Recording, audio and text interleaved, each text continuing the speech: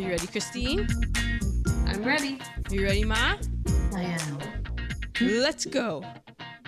Let's go to Switzerland.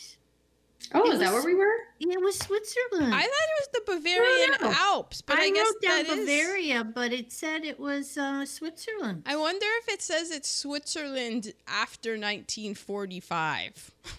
Like, I wonder Yeah, that's if true, in too. 1931 it was Germany, but then, like, Universal was like, all right, it's the Swiss. Because it was so much. It was. I wrote down Bavaria after the village scene, but no, it is Switzerland, probably right on the border.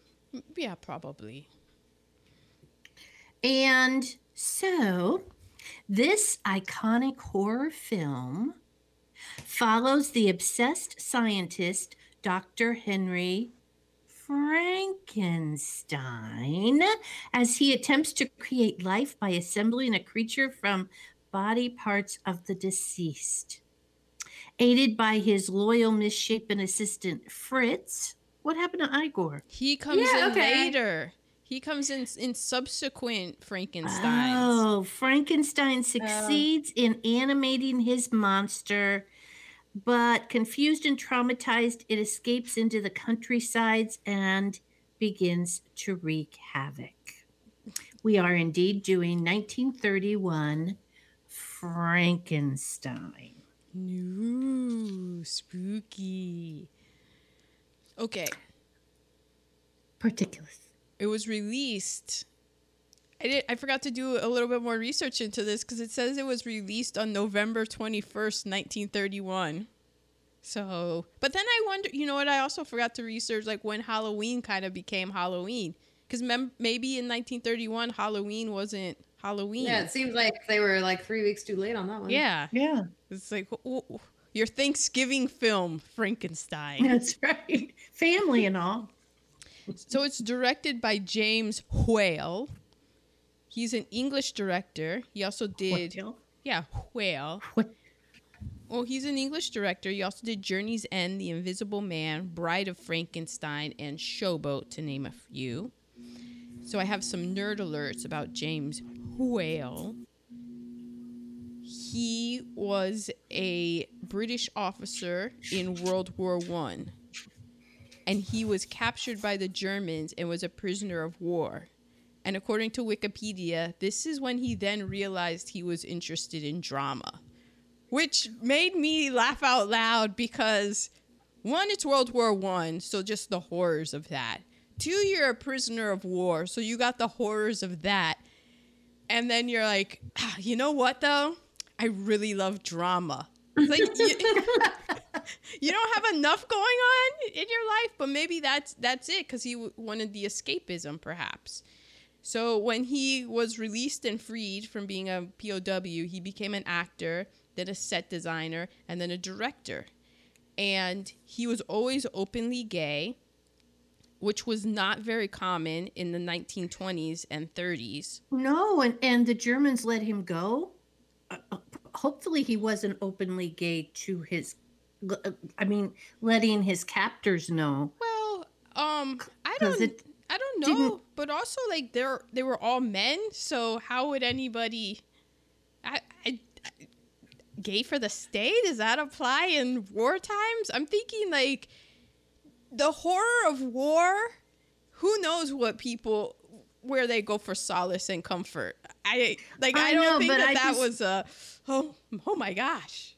No, the Nazis were horrible with yes. gay people. Well, that's because the Nazis were like, how did we fail in World War I? Let's do a rewrite. Oh, there we go. We let those gay people go. Damn. So, yes. First it was the Jews, and then everyone else. Gosh, the Nazis are horrible. Mm-hmm. Still reading Cast, guys, so buckle up. Mm-hmm. At the height... So that was at the height of his career. In 1937, so 6 years after this film, he directed The Road Back, which was a sequel to All Quiet on the Western Front. And this was supposed to be, because you're looking at 1937, so you know, like, things are popping off over in Europe. There's a lot of people warning about fascism and stuff like that. And so he was like, this is going to be an important movie to warn about the horrors that are about to come.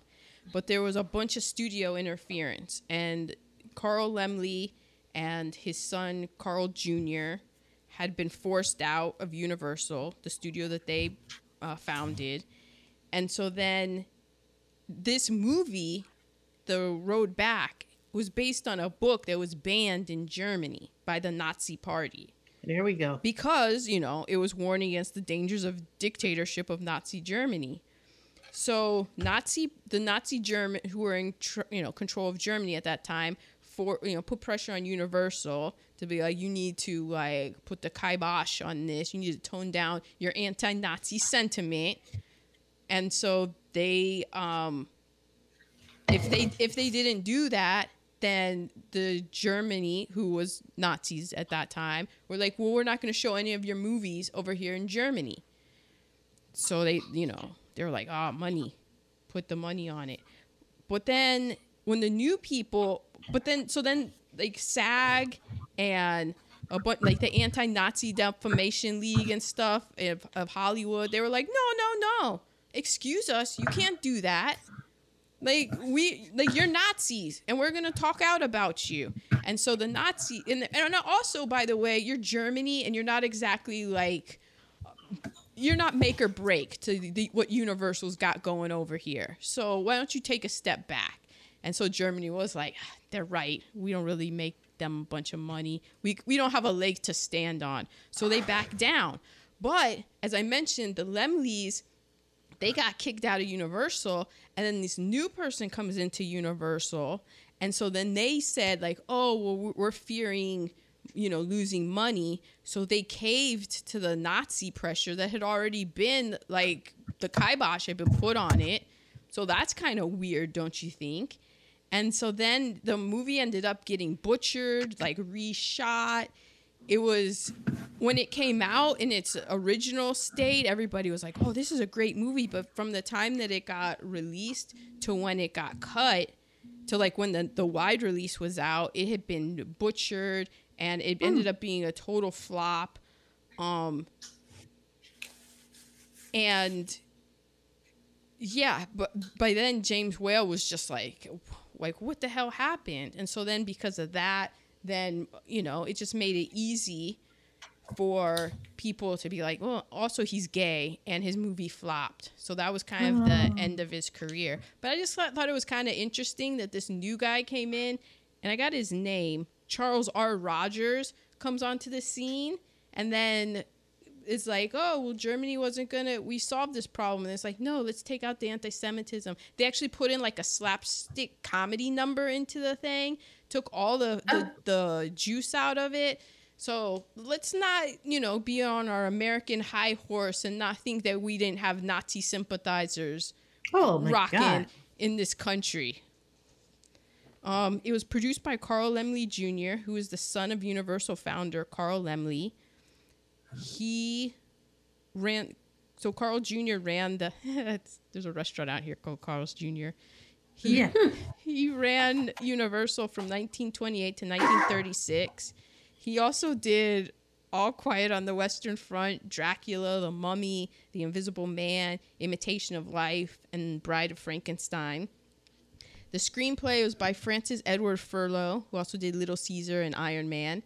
Garrett Fort, who did Dracula, The Mark of Zorro, and Ladies in Retirement.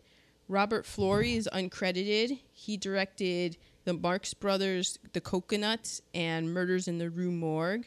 And John Russell is also uncredited. He did Bogast and The Pagan. The story is by John L. Balderston, which he did the adaptation. He did the play for Dracula and the script. And he was also wrote Gaslight and was uncredited on Gone with the Wind. And Richard Shire, who is the scenario editor, he also did Hallelujah, which we have done, and over 99 more films from a career spanning from 1916 to 1956. This is based on the novel Frankenstein by Mary Shelley, who, so I got down a bit of a rabbit hole with Mary Shelley just because I'm like, this is kind of fascinating. So her mother died probably about a month after giving birth to her. Ew. So she was raised, without a mother. And when she was 17, she dated a follower of her father who was a political philosopher. And so this guy who was a follower of her father's political philosophies was Percy something Shelley. They began with a B. Percy B. Shelley. He was married. But nonetheless, when she was 17, she and her stepsister traveled all around Europe with this married man. And he was not married to her stepsister. So then she returned from this trip pregnant. I knew that was coming. And they were ostracized because she's 17 and he was a married man. Was the stepsister also pregnant? I just assumed. Wikipedia did not say. Okay. Sadly, their daughter was born premature and did not make it. Well, plus she was 17. So. Plus she was 17, plus the times, plus all the stress that, her mom was under. But in That's true too. 1816, so that was 2 years later. Wait, 1816? Yeah. Like, this is Mary Shelley. This is the author of Frankenstein. Okay. Yeah. So in 1816, which was 2 years later, because in 1814, that was when she was gallivanting all over Europe with the married man. That's when they were able to get married 2 years later because Harriet, the woman's, Percy's wife, killed herself. Oh, wow. I had a question mark to that. With a little help from her friends, maybe? I'm like, all right, well, she took herself out the game, and then they got married after what I'm guessing was a very tumultuous and stressful 2 years. So I just am hearing what's his face on Dateline giving the rundown, and at that Keith point, Morrison. yeah, I'm like, well, that does sound suspicious.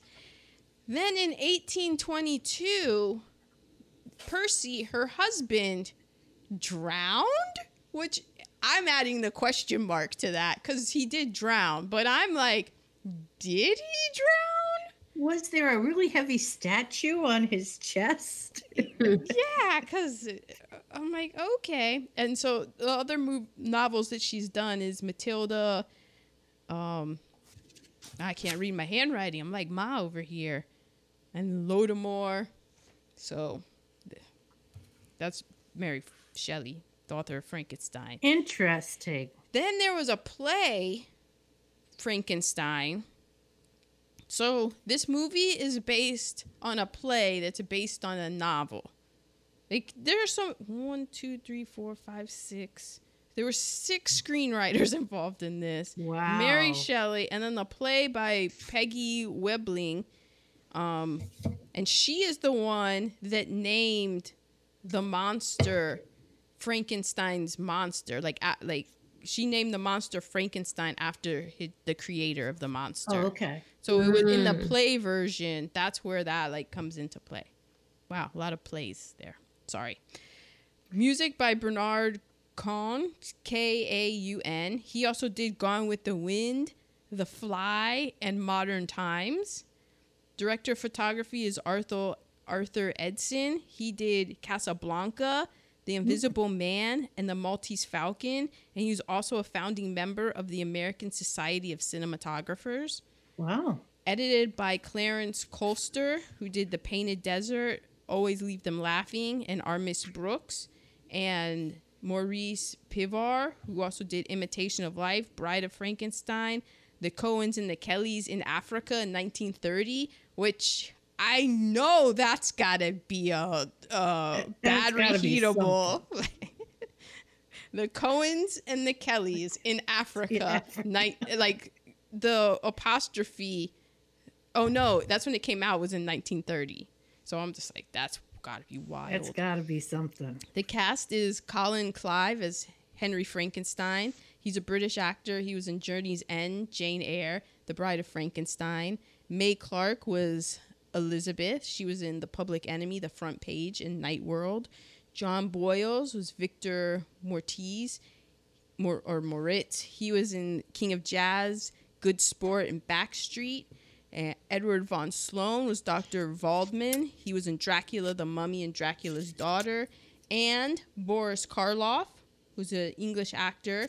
He was also in Bride of Frankenstein, The Son of Frankenstein, The Mummy, and how I know him the best, the narrator of How the Grinch Stole Christmas. Yes. Ah. Yes. And those are your particulars. Well, it starts with a man talking to the audience before the movie starts. Yes, that was Edward von Sloan, who was Dr. Waldman, and he is breaking what's called the fourth wall, talking directly to the audience, because he mentions Carl Laemmle, who is the real producer. So he's really coming out going, ooh, be careful, everyone.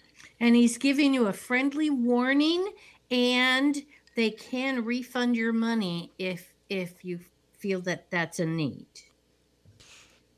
Wasn't there another movie that we did where they did that?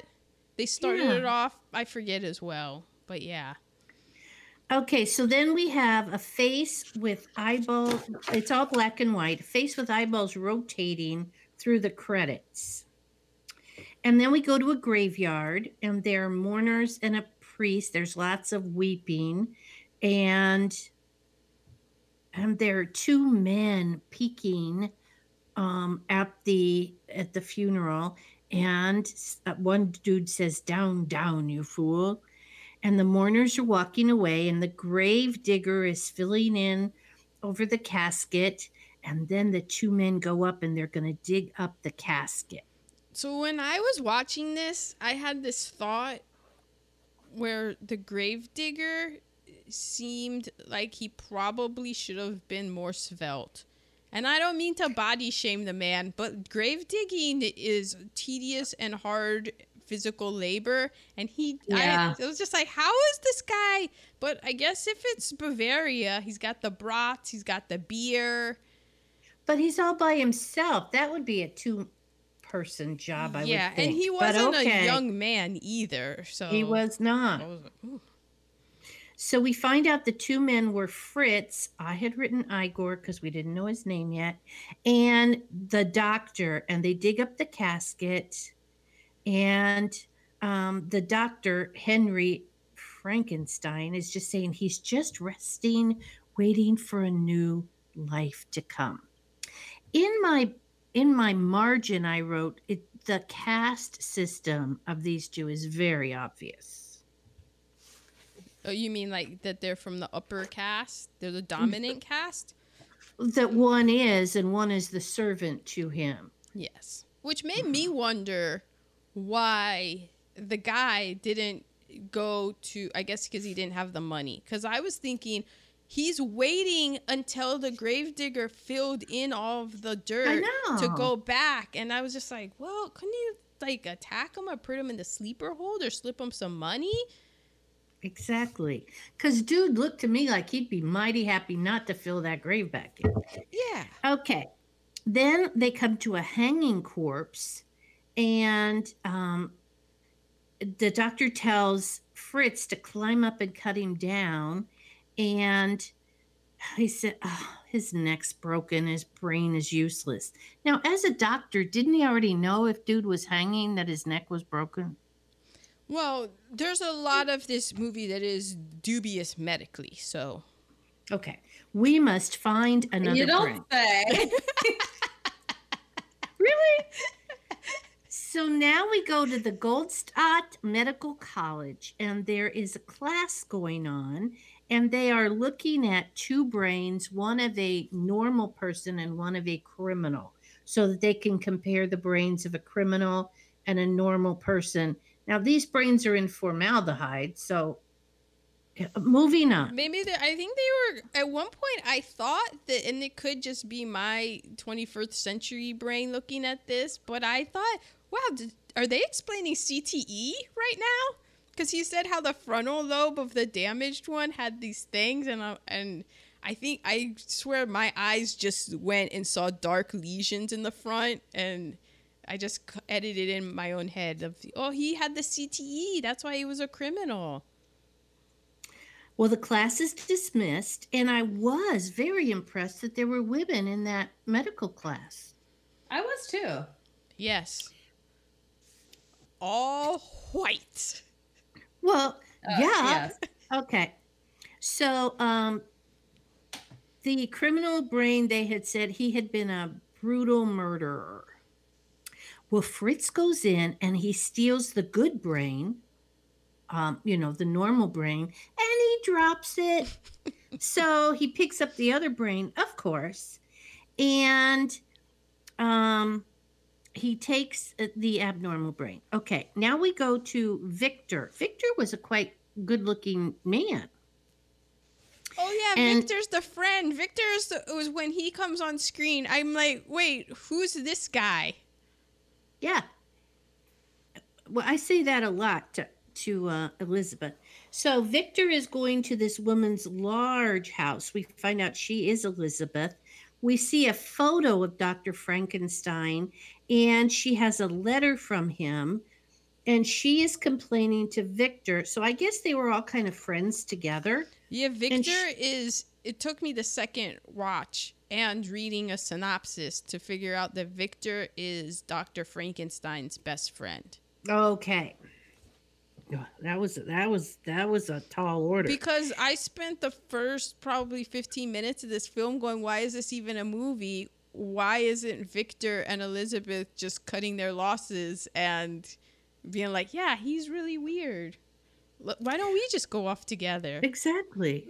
Well, Victor would have been happy with that because Victor was quite smitten with Elizabeth, but she was still in love with Henry Frankenstein. But she's upset because his experiments are coming before her. And she says to Victor, all this uncertainty can't go on. I wrote, Victor's in love with her, but she's in love with Frankenstein. Okay. Victor will check with the medical school doctor where they went to medical school together. So Victor's a doctor as well? I don't know if Victor is or if Victor just knows this doctor who was at the medical school who was like a mentor friend, to Henry. Yeah. Right. But at one point Elizabeth does, because Victor goes, I really like you. And Elizabeth goes, I really like you too.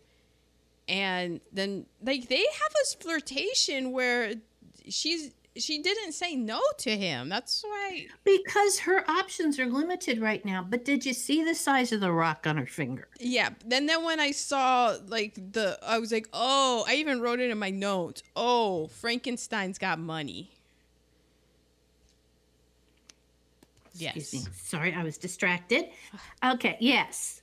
Well, yeah, and then later we meet Frankenstein's daddy. Okay, well, Elizabeth goes with Victor to meet this doctor, and they're saying, yes, Henry left the university but he was working on chemical galvanism and electrobiology. But his study was becoming dangerous. His ambition was to create life. And Henry Frankenstein, asked for the doctor at the medical school to provide him with cadavers and human life, first to destroy it and then to create it. There you have his mad dream. So the doctor couldn't go along with the fact that Henry was taking dead people, wanting to recreate life with these dead people. Yeah, that's the whole. And so the doctor goes, we need to go see. I need to go see him. I need to check in with him because I think he's getting a little out of hand. Yeah. And so, of course, Victor and Elizabeth go to. Well, they go to this fortress. I just wrote fortress. I didn't realize this was a windmill until they called it a windmill. Oh, it's all the same location. Mm-hmm. Mm-hmm. Oh. It's on top of a mountain. It actually looked like a lot of the castle ruins that we used to see, all the time in our, Well, I mean, jaunts across the Rhine. Like, I hate to spoil the nerdlers, but German Expressionism. Okay, there's a huge thunderstorm going on, of course. And Henry is not very nice to his Fritz. I mean, he calls him a fool all the time. Fritz had some body issue. He's a hunchback. I don't know if that's the proper I don't parlance know of if our it is times, either. but that's his So deal. that's- Also, when we saw him take the brains, he had like the good brain and it was in a glass jar with a lid, and he decided to take the lid off of the glass jar. And I'm like, what are you doing? And then he got scared, and then he dropped it. So it's But you knew that he was going to drop it. yeah. But yeah, he doesn't have a lot going on. But really, the dude's got to call him fool all the time. I mean, you could think it in your head. Anyway, Henry says to fool Fritz, I keep wanting to call him Igor, fool, if this storm develops as I hope, you'll have plenty to be afraid of. Go on and fix the electrodes. Because Fritz is kind of freaked out with all this, What dead have I gotten people myself into? Then we see a cadaver that's covered up on a gurney, let's say. Mhm. And we see a hand that's been stitched onto an arm. Why would you have to do that? And Wow, why do you have to? Well, he'll explain it. he took he needs the brain that Fritz stole. And I made him with my own hands. Yeah. Okay. At this point, so when the movie keeps going, but I am stuck for a good 20 minutes because I didn't know anything. I just know Frankenstein, the monster. I don't know the story of Frankenstein. And he puts the head in, and he's like, I made this body with my hands. Yeah, that's why he was getting all the different bodies, because he cut them up and was putting them to make a body with his You bare didn't know that? hands. I know, but what I don't understand is why did you cut a hand off This is- to sew a different hand on? This is what took My me. thing was, why did you make him so big? Don't you want to start off with like a teeny tiny one? Like, Exactly. But why are you making, like, you just digged up a body. Why are you creating a whole, like, there are bodies. Yeah. That wasn't the problem. Yeah, I thought. yeah. you're working with different levels of decomposition. I'm sure. Oh. Or a body, and like maybe the hand was rotten, or like maybe they got in a bad. People got in bad accidents back then. That's Oh, true. That's true. That's true. Okay. Wow. I I'll go with needed it. you. You would have saved me 30 minutes because I kept thinking it. And then I'm like, I got to rewind this because I have just been focusing. That's the part you had to overthink. Yes, I completely was overthinking this whole, I made this body with my own hands. I'm like, this dude's nuts. Oh my God. Okay, so we see a whole lot I of know. Did you guys watch Miss Ratched? No. I haven't. Nurse Ratched. Oh, okay. There's some cutting of body parts. Okay, so we see sparks flying out of all of these like machines and stuff. And Henry says, 15 minutes and the storm will be ready. And there's a knocking on the door. And so Henry goes, forgot go down there, about this. Fritz, send him away. We can't take, we aren't dealing with anybody right now. So Fritz goes down and says, you can't see him, go away. And, but they're yelling for him, Fritz, it's Elizabeth, open the door. And you must leave me alone. Do you know how Okay. mad he is? Because he told this woman, who, yeah, it's his fiance, but you already know that he's a dick because why? He put a whole body together with his own hand. So Yeah. off the bat, you're like, this guy's a dick. And then this is his moment, and the whole reason he got away was for this experiment, and he's got to be like, are you kidding me? This is it. This is the whole reason that I wanted to be alone, and now she's here? And to me, look at Victor and go, okay, he's just not that into me. I'm going to go off with Victor. Yeah. But no, she goes, you must give us shelter because it's storming. And that's when we realize it's an old windmill. So he goes, come on up if you have to. But are you quite sure you want to come out? And then he locks them in. Well, the mentor doctor sees a cadaver.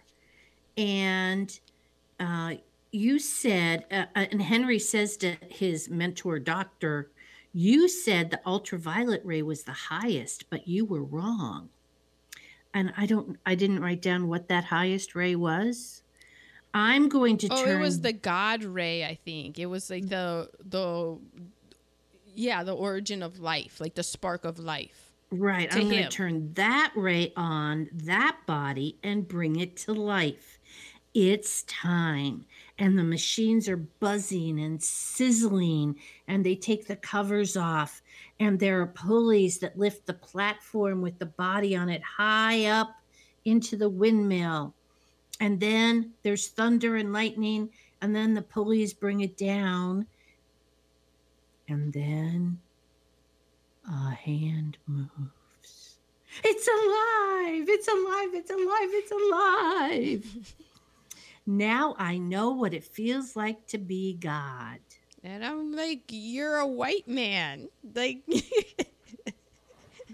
you've lived your life feeling like you were God. Okay, so then we cut to the Baron's house. The Baron is the father of Henry Frankenstein. At which point I'm like, oh, that's why she hasn't left him. Yeah. Got it.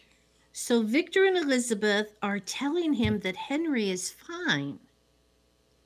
I didn't understand why they weren't saying, your son is fucked. I think because he's rich and she's like, I can deal with it. I can deal with it. Also, okay. He's nuts, so it's not like he's going to be in my life a whole long time. We can and then she can be with Victor and keep the ring. Exactly. We can get him into the sanitarium. Then we can go about and live our life.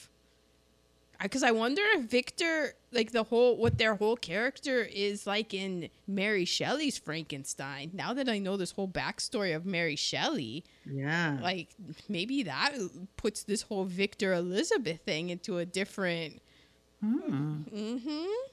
Well, at this point, the Burgermeister comes in. He's called a Burgermeister. Is he called a Burgermeister in Switzerland? I swear to God, this was Bavaria. Burgermeister. I just want to be the Burgermeister. And the Burgermeister is saying, the village is all prepared. When is this wedding going to happen? And the Baron says there won't be a wedding until Henry comes to his senses. So the Baron is going to go get Henry himself. So he goes to the windmill. And the doctor, this creature of yours should be kept under guard. Oh, the doctor stayed with Henry. He didn't go back with Victor and Elizabeth. Doctor's like, this has gotten serious now, guys. I have to stay. And like, my man, what has just happened? Can you imagine if you had seen that? If I could discover eternity, I wouldn't care if they thought I was crazy. That was Henry, because, he doesn't care who thinks he's crazy because he is God now. And then the doctor says that brain that was stolen from my laboratory was a criminal brain.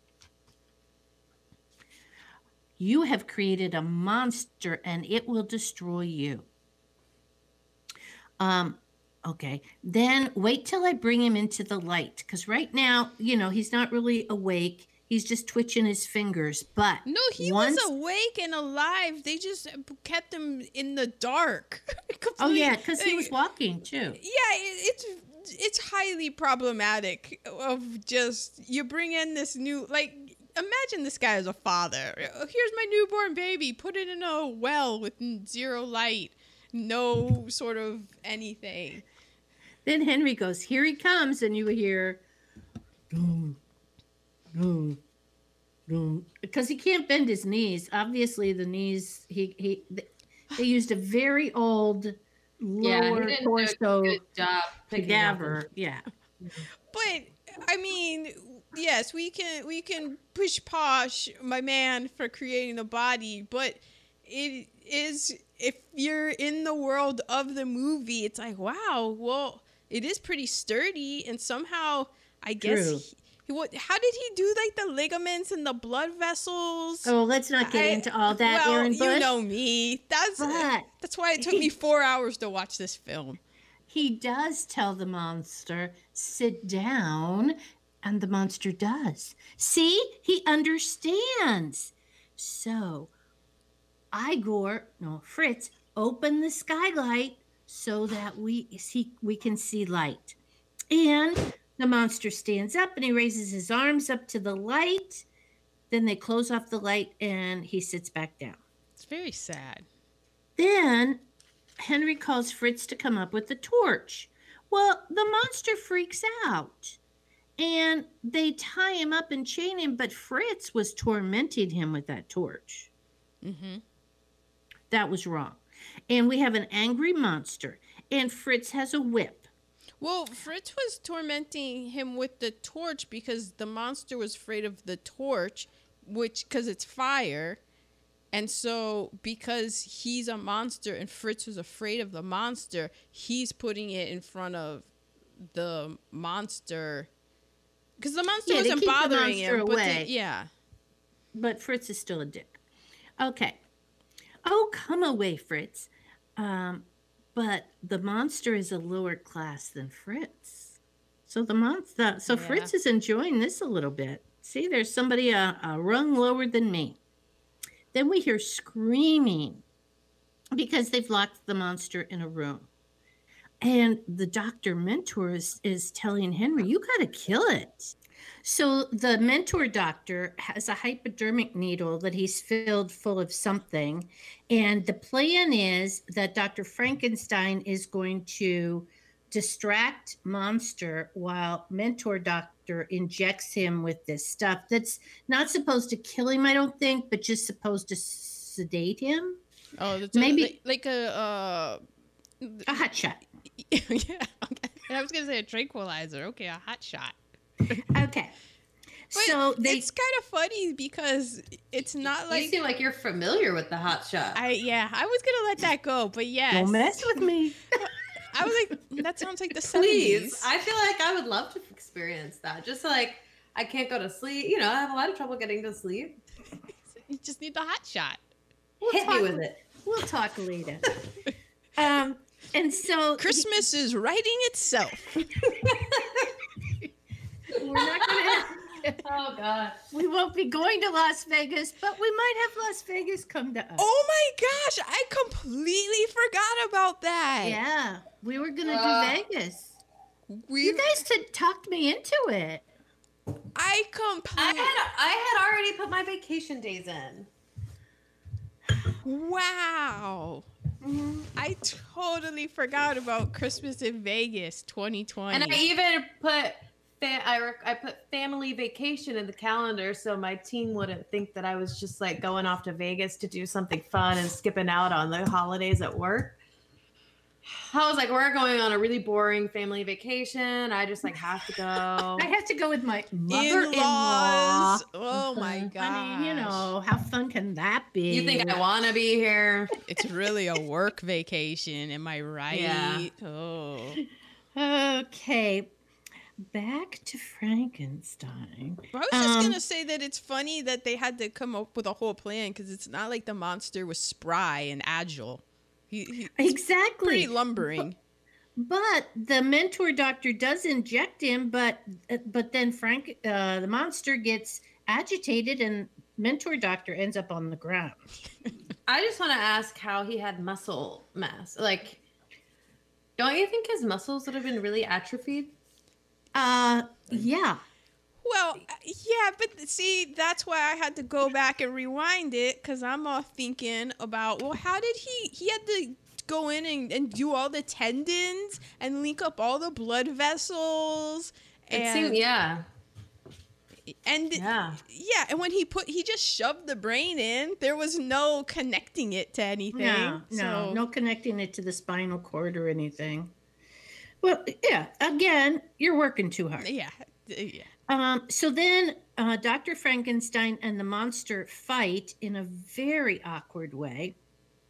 And the monster has a really good collapse.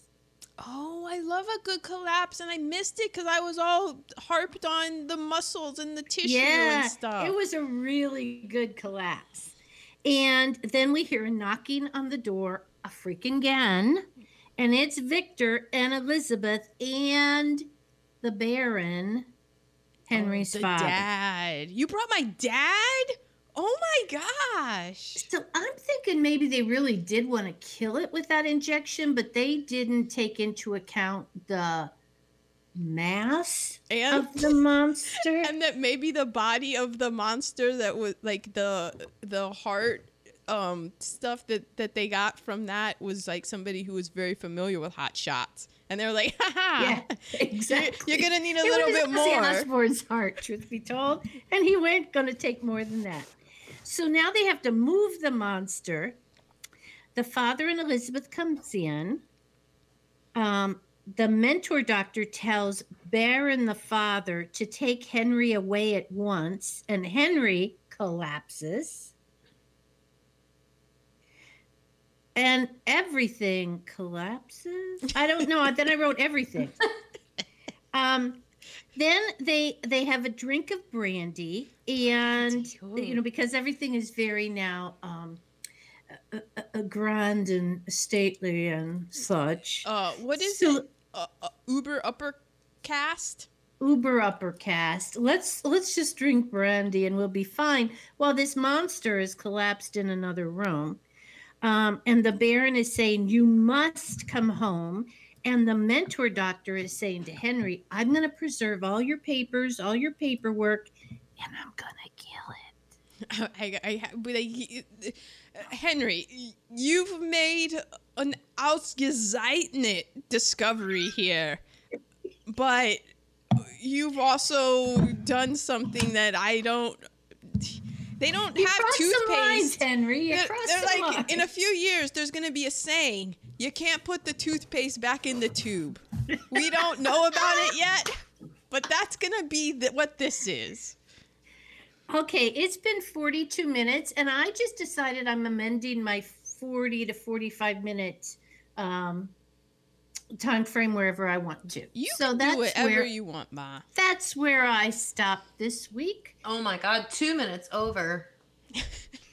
And we don't have that much time left. Oh yes, it was a short movie. And also, I think I forgot to say this, but this is for free on Peacock. It's for free on Peacock. That's where we got it. Which sounds dirty. Or you could, if you forget that, you could pay for it on Amazon Prime, like some of us did. You can, and it's $3.99, and it was well worth the time and money spent. And what is it, an hour and 9 minutes? It really flies by. I had an hour and 11, but then Peacock said an hour and 9, so maybe they cut a little bit of the credits or something. I think at the beginning there were like commercials, and then they're like the rest of the movie won't have commercials. However, I do want to say at this point, last week I really forgot one of my good lines. I had a good line. Okay. And I stepped on myself going ahead and letting you know what the movie was going to be, because my movie pick was going to be, after the vice presidential debate, The Fly. That is what I thought you were going to pick. But and there are two of The Flies. There's an earlier one before Jeff Goldblum. Yeah, somebody worked on it. I remember writing it down in my particulars. Yes, you did.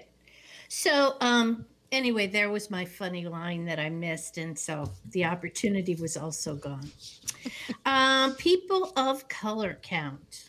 We're talking Switzerland, German border. So officially it's 0, but I mean,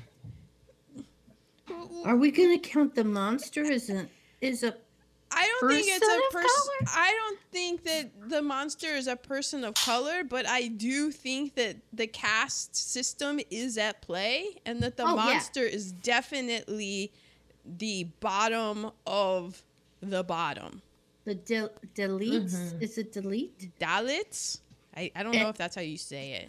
I don't either. I said Dalit too. Yeah, Well, you guys are probably right. which is And then above that is Fritz, and then we go to the townspeople, I'm sure, right. before we even get to the height of the Frankensteins. Yeah. I'm just saying that there was a part of me that was watching Frankenstein and was like, oh, this is this movie. And then there's It another. really brought it to me too. Then there was the other half of me that is like, this is not as fun as it probably is for other people. Like, Right. Much like Gone with the Wind, of switching the lenses of watching the movie and being It's like, true. oh man, okay. Because are we ready for nerd alerts? We are ready for nerd alerts. Okay, so 1931, remember this came out in November. So in 1931, City Lights by Charlie Chaplin was released. The Empire State Building was completed. The first Warner Brothers Merry Medley cartoons came out. The original Dracula starring Bela Lugosi was released. The George Washington Bridge opened. Also in 1931, the National Socialist German Workers' Party, aka the Nazis, and the German National People's Party, who was their National Conservative Party, those members walked out of the German Reichstag in protest against changes to Parliament's protocols. So apparently those two parties were really big into heckling, and the Germans were like, the Parliament's like, no, we're putting in protocols to limit heckling, and they didn't like that. So They wouldn't like the silencing of the mic for 2 minutes. yeah, they didn't like it, and I just thought it was very interesting because you had you had the National German, the Socialist German Workers' Party. And then you had the Conservative Party, and that Conservative Party ended up getting folded into Nazis. Maybe you could try the top one. Maybe there's something in the top one. Yeah. So much like looking through drawers, the German people were looking for solutions to their problem, and they thought maybe limiting heckling would solve that. But Just try and throw us, people. Just try and throw us a curveball. also, March 3rd, 1931, the Star Spangled Banner was adapted as the United States national anthem. Really? 1931. So all of this allegiance that we have to this anthem, it wasn't until 1931 that it officially became the Star Spangled Banner. It had been around, of course, since Francis Scott Key wrote it about witnessing Fort McHenry. So that was like 1812. Right. But in 1899, so since 1899, the U.S. Navy had officially adopted it. And in 1916, it was ordered to be played at military and other appropriate occasions by, yes, fuckboy Woodrow Wilson. I was like, oh yeah, of course he would. So officially, all 4 stanzas of the poem are part of the national anthem, but only the first stanza is sung because the rest of the stanzas contain racist shit. So, way to go, America. Awesome. Also, in the running for that, I think we could have had America the Beautiful. Right. Like it was between these two. And Is so that oh beautiful for spacious? Is that America the Beautiful? Or it's not My Country 'Tis of Thee. no. Yeah, that is America the That's Beautiful. the same song, right? No. My Country Country- No, it's Tisby not. is the same as Sweet land of liberty. yeah. It's God Save the Queen is My Country Tisby. Exactly. But exactly. also the Star Spangled Banner melody, which is much maligned because of how hard it is to sing, unless you're, Marvin Gaye or Whitney Houston. The irony of that. But it's also based on a popular English tune at the time. And that's why people were like, man, this is a banger. This thing slaps. And it kept getting played and played. And so then that's why, Woodrow Wilson, he heard it and he was like, we got to get that played more in rotation. Listen to that bass. Listen to that. the bass. Okay.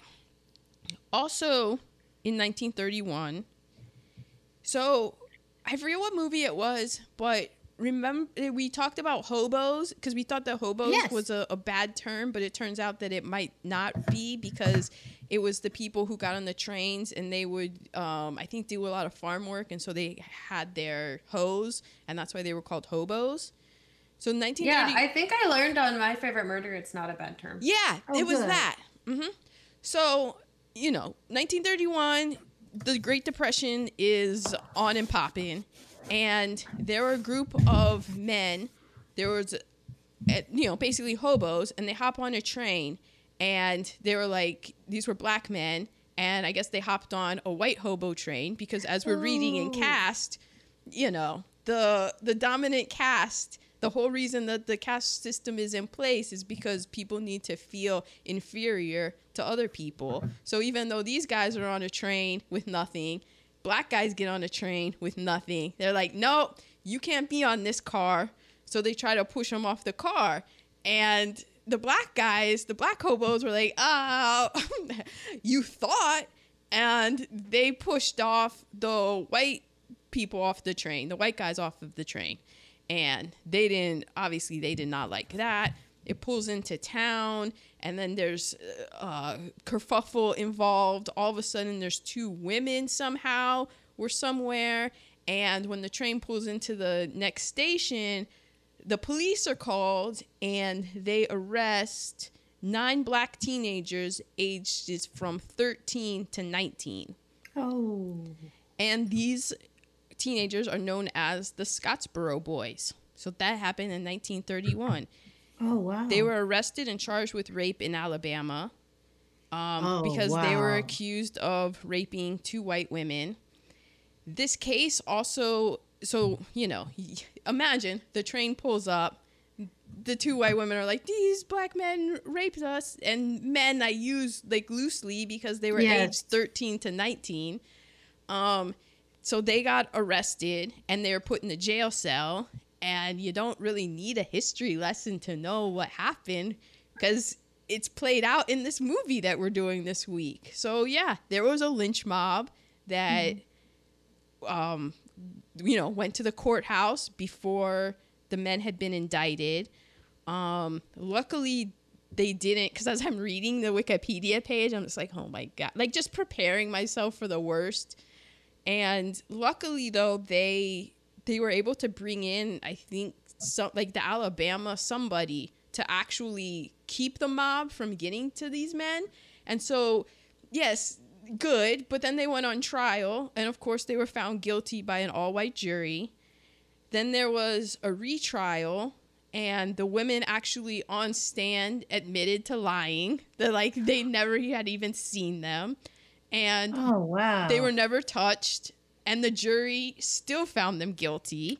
Guilty of being black. Yeah, so you can go on Wikipedia and read more about it because their cases went on forever, and it's synonymous. And the Scottsboro Boys is a real deal thing, and it's a travesty of injustice.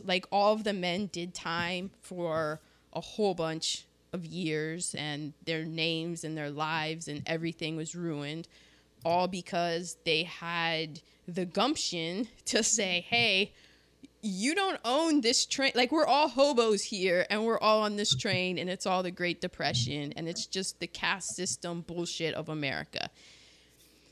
Okay. Also so then to rewind, that was in 1931, to rewind 100 years exactly, 1831, And I promise I will tie this together later in this episode. But just to mention briefly, 1831 was the Nat Turner slave rebellion in Virginia. And that was when slaves revolted and killed dozens of white people because they were like, I want my freedom, bitches. So that sets the scene for 1931 and what was happening. I have more nerd alerts, but these are about like film stuff. Does anybody have any other nerd alerts? Not I. I feel like mine are more tasty. Tasty nuggets? Yeah. Okay. I think so. So the first scene, when I watched this film, I thought to myself, this looks a lot like M to me, which was the Fritz Lang film that we did. And yes, this film is heavily influenced by German Expressionism. So German Expressionism is the creative movement in Germany before World War I, and it peaked in the 1920s in Berlin. And it came about because in 1916, the German government banned all foreign films. And so as a result, their internal production of films really kicked up into high gear. And because they, all of a sudden you're making money and stuff, they had set designs, and it was wildly non-realistic set designs and geometrically absurd angles and designs painted on walls and floors to represent light and shadow and objects because they didn't have a lot to work with. So, they're like, well, we can paint things and we can do illusions and stuff and to add shadows and stuff. And the plots were often involved with madness and insanity and betrayal, which were, quote, intellectual topics. And a lot of it came out of things being triggered by World War I, because World War I, as all wars are, significantly traumatic events for all people involved. So they had a lot of stuff to work through. The famous first films of the German Expressionism movement, the Cabinet of Dr. Caligari in 1920, Nosferatu, and then later films like Metropolis and M, which also came out in 1931. And we've done M. It was great. So the Expressionism was to show the inner emotional reality rather than what was really on the surface. And it is the same as kind of, I believe, it's expressionistic paintings, and it's not like Titian where it looks like, oh, they painted a picture and it looks real life. It's more of the expression, get the gist of it. It's the feeling, the emotions. That reminds me of the line from the movie of the Valley Girls. That she's a Monet because far away she looks great, but up close she's a mess. Yeah. Was that Clueless? Clueless, thank you. So this was it was short-lived, but the themes and techniques that were used to enhance the mood of the films, they came to Hollywood when German filmmakers emigrated to Hollywood once the Nazis came to power. So there were a bunch of filmmakers, and they were like, we got to get out of here, but we're going to take this with us. And that's why you kind of see it's really prevalent in horror and noir films. You can see it's in Citizen Kane. That's a good example of it as well. Those two genres, the horror and noir, were heavily influenced. And Alfred Hitchcock, in 1924, he was working as an assistant director on a film in Berlin. And that's where he developed his strong German influence. So that's German Expressionism. And then I just wanted to... I think my nerd alert goes along with that. Oh, okay. I mean, I think this now is a nerd alert. Yes. To go off of that. But not quite as serious. When I watched it, I was not thinking of German Expressionism, but I thought that it looked so much like Nightmare Before Christmas to me. Like the house, the cat, whatever he was in. And so I looked into that, and Tim Burton was apparently really inspired, I don't know if that's the word, by not necessarily this movie, but just Frankenstein in general and like the Frankenstein effect. So then I started reading about the Frankenstein effect, about how we as a society create our own monsters. And then I was like just thinking about Nightmare Before Christmas, but he also made Frankenweenie. Oh my gosh. Oh I know. I mean, tears. The Corpse Bride and Vincent, which were all like Frankenweenie. The corpse was brought back. Was it like the monster was the dog that was brought back to life? And like just like in the movie, like his name is Sparky too. I know. Yeah. Sparky is not a great dog. When he comes back after being brought back to life. Yeah, and then Sparky died and they brought him back to life. And I could not see the rest through my tears. We gotta watch that one this season. And then so basically I started reading about how like Mary Shelley's character has been used as a model for like mad scientists with like, but Tim Burton has used it as like a lot of different, like all of his mad scientists have different intentions. And like Vincent obviously didn't want his dog to come back. He just wanted his dog to come back. Right. But then in Nightmare Before Christmas, the doctor's name was Dr. Finkelstein. And he made Sally, and he like just wanted to keep Sally held hostage, and like Sally came back and she was like just wanted to break free and like do good. But then also in that movie there's Jack Skellington, and he is kind of like that. He's kind of like Dr. Frankenstein too, just like trying to recreate. I don't know. He was obsessed with recreating Christmas, and then what he recreated, like his own version, turned out to be kind of like a nightmare. Mm-hmm. But there was something you said, because in that movie, Dr. Finkelstein said, he quoted Frankenstein. He said, "I made you with my own hands." Yes.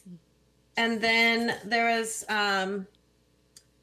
you brought it up when he was talking about like when he was trying to make the monster and they were all banging on the door and everything, and he was like, "Leave me alone." Yeah. That happened the Nightmare Before Christmas, because Jack Skellington holed himself up in his like little castle house, and they were all trying to like break in because he hasn't come out of his house in days, and they didn't know what he was doing, and all this electricity was coming from his building, and he was like, "Just leave me alone." And I was like, oh my god, he's all of his movies are so much inspired by Frankenstein. And even the ones that aren't, like Edward Scissorhands and his original Batman, very German expressionism running through there, where you're like, oh, I got you clocked now, Burton. And then the article I was reading was saying like how Mary Shelley's book warned us of our own powers. And they said it's almost as if Mary Shelley in 1818 could see nearly 200 years into the future, recognizing that our scientific discoveries of nuclear weapons and cloning could eventually be our demise. You can't play God without expecting some bad consequences. Exactly. Yeah. And it brings up the question, were they monsters to start off, or did we create them ourselves? Exactly. Exactly. Yes. Well, I came across the last nerd alert of this because I thought that it was very interesting. I came across an article, but it was too wordy and scientific for me to get into. But it was all about Frankenstein and electricity. And so that made me look into, because I'm like, it's very easy for us to be like, oh, 1931, okay.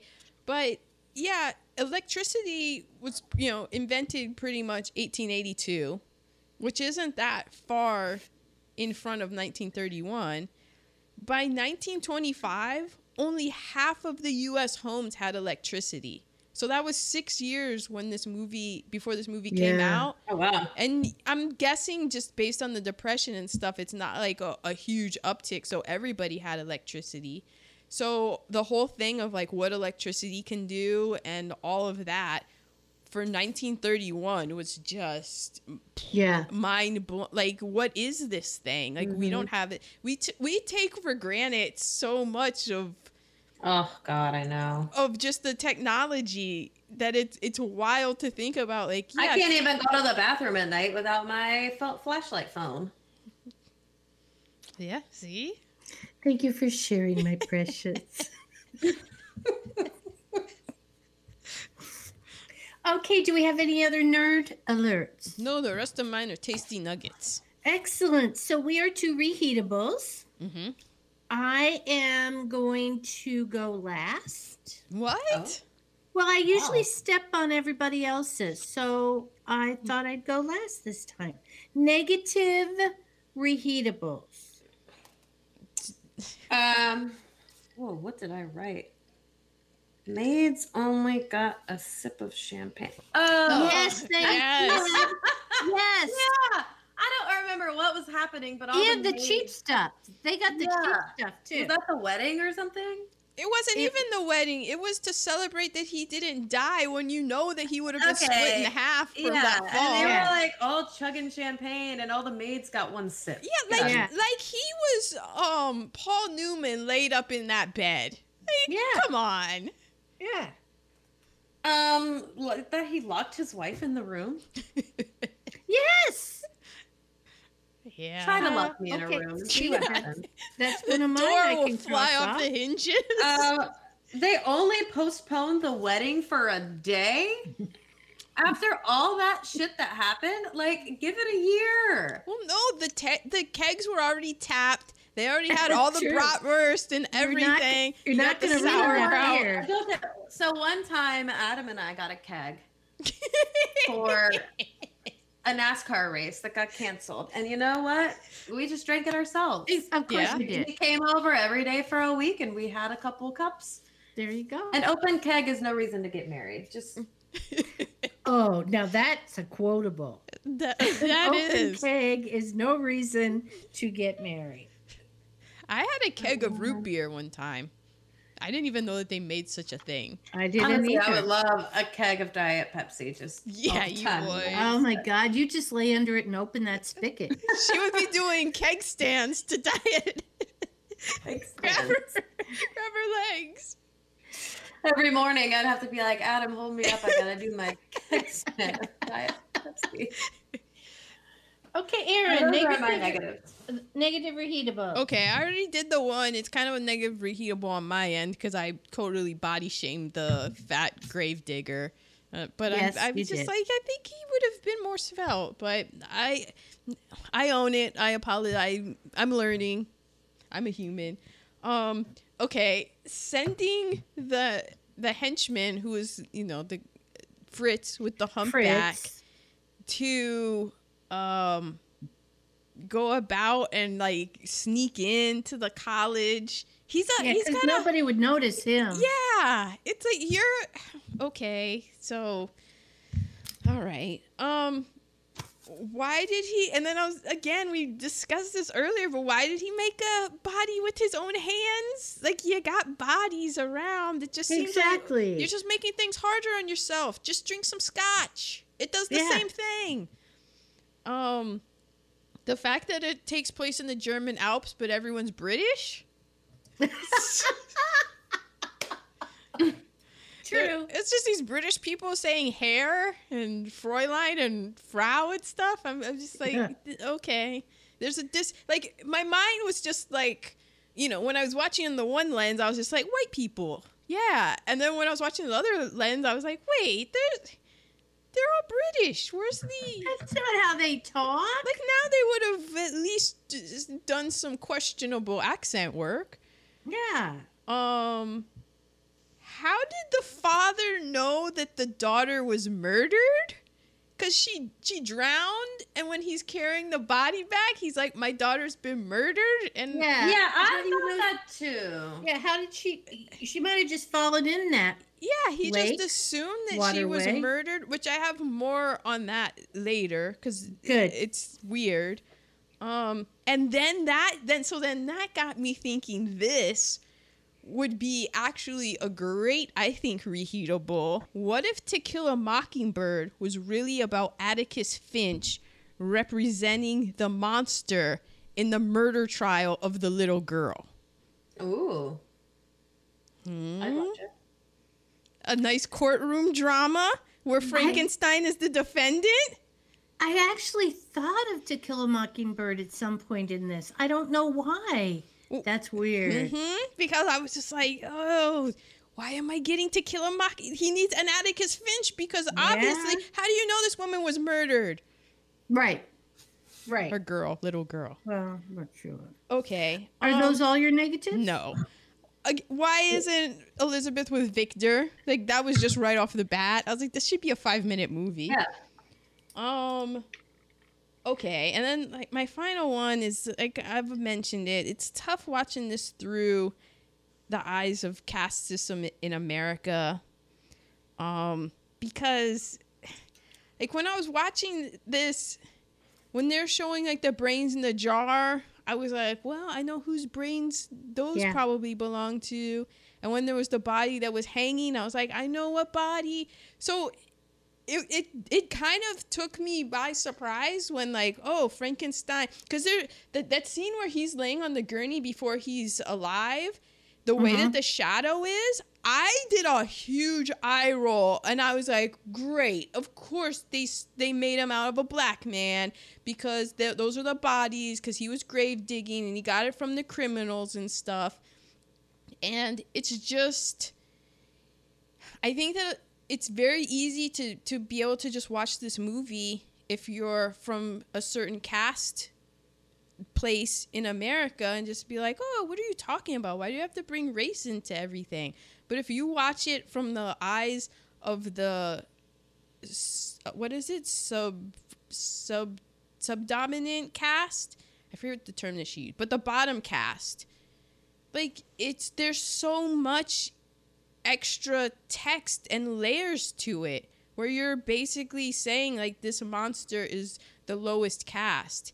And it's that thing of, like, yes, it's 1931. We know, like, Jim Crow is raging and going on strong. And you just are thinking. And so it's very easy for people to look at it and say, what are you talking about? There's no systematic racism in America. And that's because what has been taught and the lie that has been fed to us is to just look at this as something like Frankenstein is just a movie. Whereas if you're not in that dominant caste, you're looking at it in the lowest caste, you're like, what the fuck is this shit? Like, what you created the monster. And so that was just, it's a good reheatable, but it's also a bad reheatable because there's a lot of people that they're never going to put on those other glasses and look at it from that other perspective. I also had caste system as a negative reheatable. I also had he locks his fiancée in the room. I also have how the doctor didn't know the hanging dude would have had a broken neck and therefore the brain wouldn't be viable. Yeah, I wondered if that was 1931, like, just not really understanding medicine. And yeah, I read a thing about how in that time, and, like, they were people, just everyone was really interested in, like, human anatomy and, like, messing with it. And, well, I mean, obviously, yeah. I don't know. Not that that's changed. Then I was like, not that that's changed a lot because we're still doing that now. But That's true. Not to be a complete Debbie Downer, but if you've gotten to the part in the book cast where a lot of the gynecological... No, we haven't gotten oh, there yes. yet. I have gotten there. Yeah. Of course you have. And it's a lot of the reasons that we have these, that people know what to do and the bodies and the experiments that happened. Okay. It wasn't on, the old saying, you gotta break a few eggs to make, it's horrible. Like, if you're a woman, the next time you go to your exam, just know that the reason that they know how to do all of this was because they experimented on slaves and without anesthesia and all of that. So the next time you're like, oh, this is really chilly, just think, well, at least they... Lucky you. Yeah. Woo, America. Yeah, but I don't know. Yeah, but with that, I don't know if they knew what that breaking your neck meant. Okay. Yeah. Fair enough. Another negative reheatable is the mob mentality. You know, you're in a mob and they all say, lock her up, just for example. How everybody just joins in that, even if that's not where you were when you joined that mob, all of a sudden. So that's how they were when they were going after the monster. Hey, this is taking place in 1931 in, well, I mean, it was written before then, but the location of this film is in Bavaria, and they are on the cusp in the middle of what is to happen. Right. And my most egregious negative reheatable, Ooh. wine in a martini glass. Oh, wait. So why is I that didn't even notice egregious? that. Yes. Wait, is At this the you end, being a what- snob? Yes, at the end when they are celebrating the fact that he Someone survived the speaking fall. from the dominant cast right now. Yeah. All right. Go ahead. Dominate. Dominate That's away. someone who's Excuse never me. had to drink her wine out of a solo cup. Because I'm she didn't have speaking. fancy wine glasses. It's my turn. Speaking. Yeah, at the end when they were celebrating the fact that he didn't die falling off the windmill, yeah, somebody poured wine into a very obvious martini glass. So what is your problem with that? Because I routinely pour wine into a pint glass, and to Is me, this satisfactory for you? oh, where's the Oh, let me see the aerator? Let me see the glass. Yes, thank you. Oh, it's got a What- stem. Oh, Okay. this now, is my wine glass, Ma. a stem is so that your body heat doesn't change the heat of the wine or the martini. So that's why you have a stem to hold on to that instead of the bowl of the wine. And then your body heat could change the taste of said wine. You do see that I have So a I'm not supposed to hold it like yeah.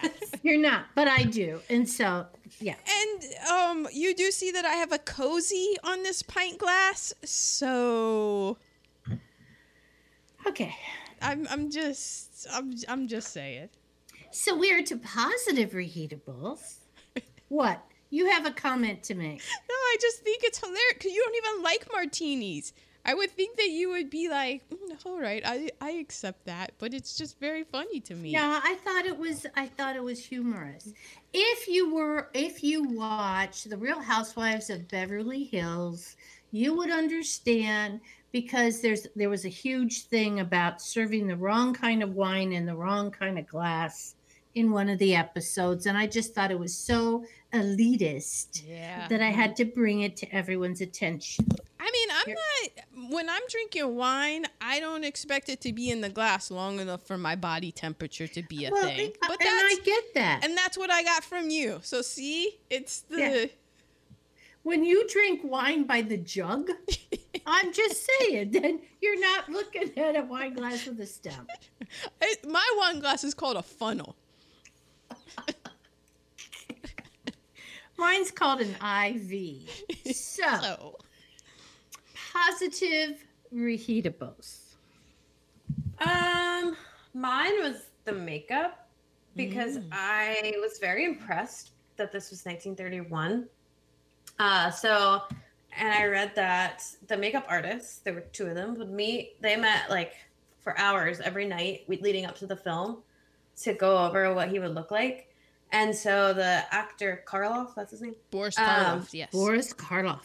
Yeah, he had some of his molars removed from his right side and had to suck in his cheek. And then they shaded that.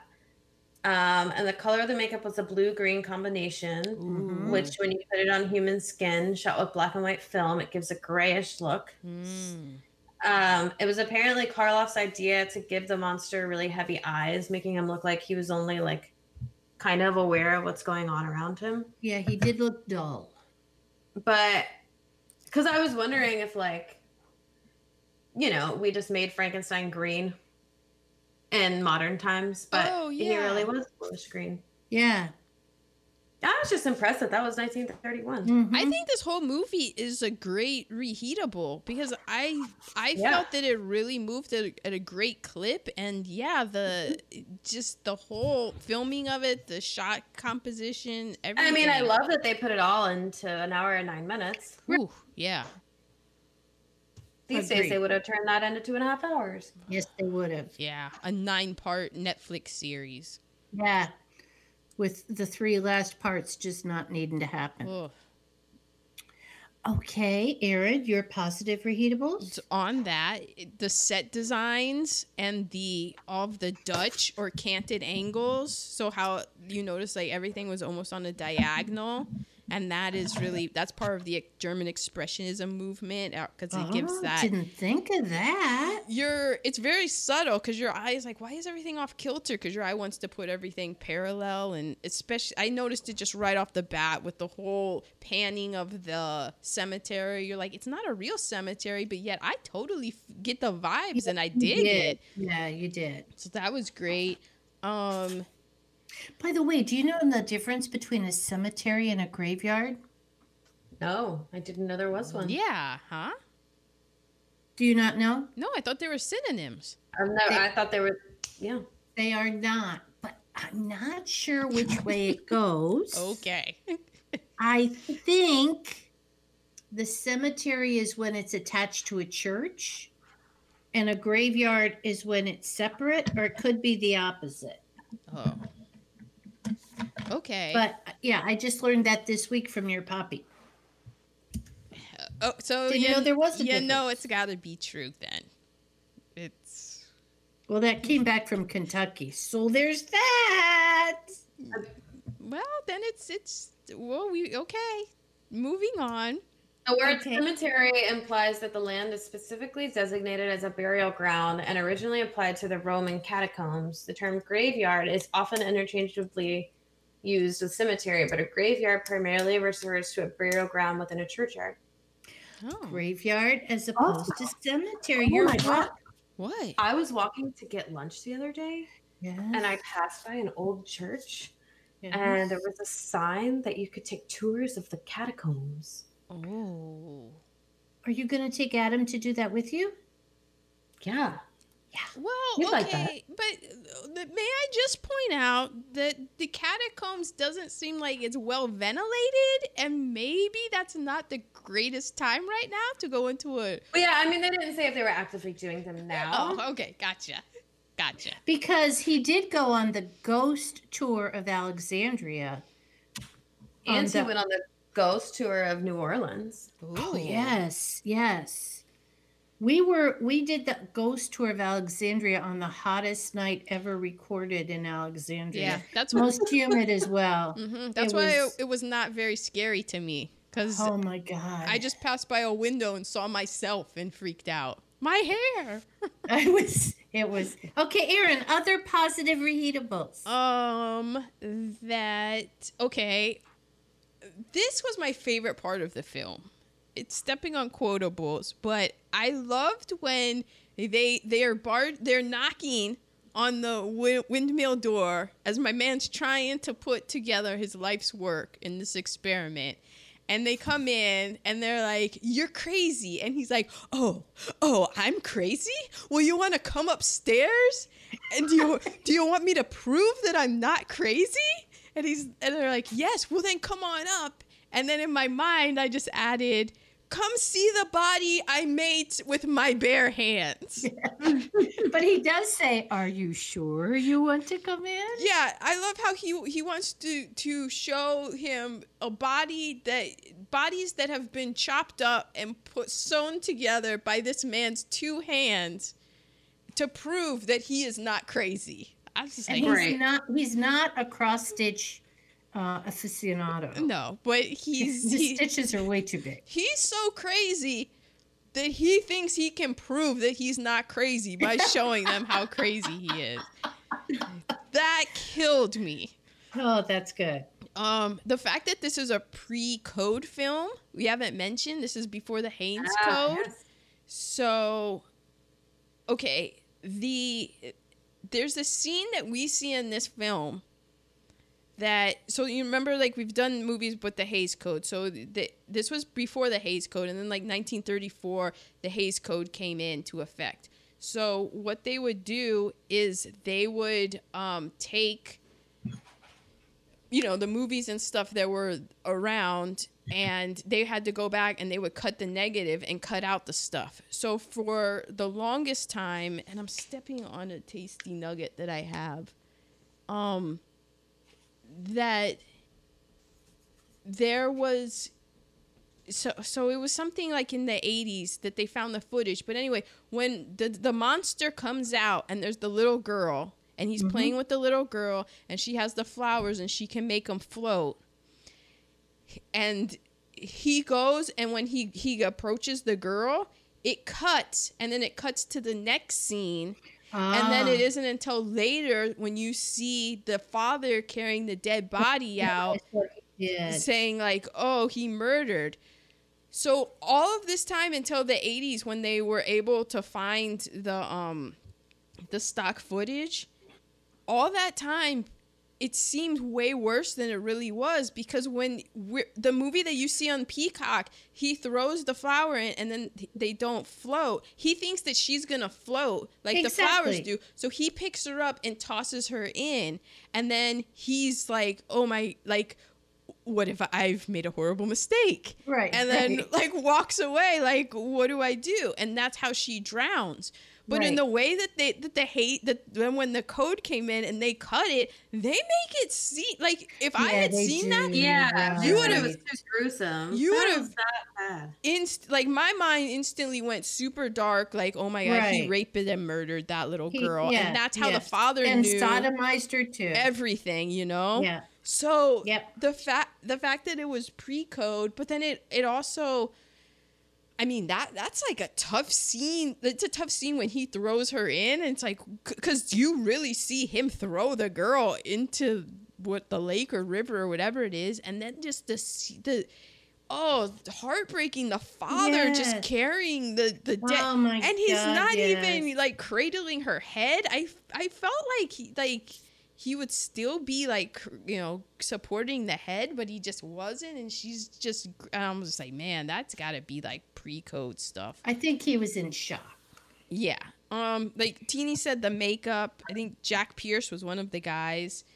The sound of the crowd when Dr. Frankenstein falls out or gets thrown, whatever, when he goes out of the windmill, and then when he hits the windmill with his body, the crowd goes, ooh.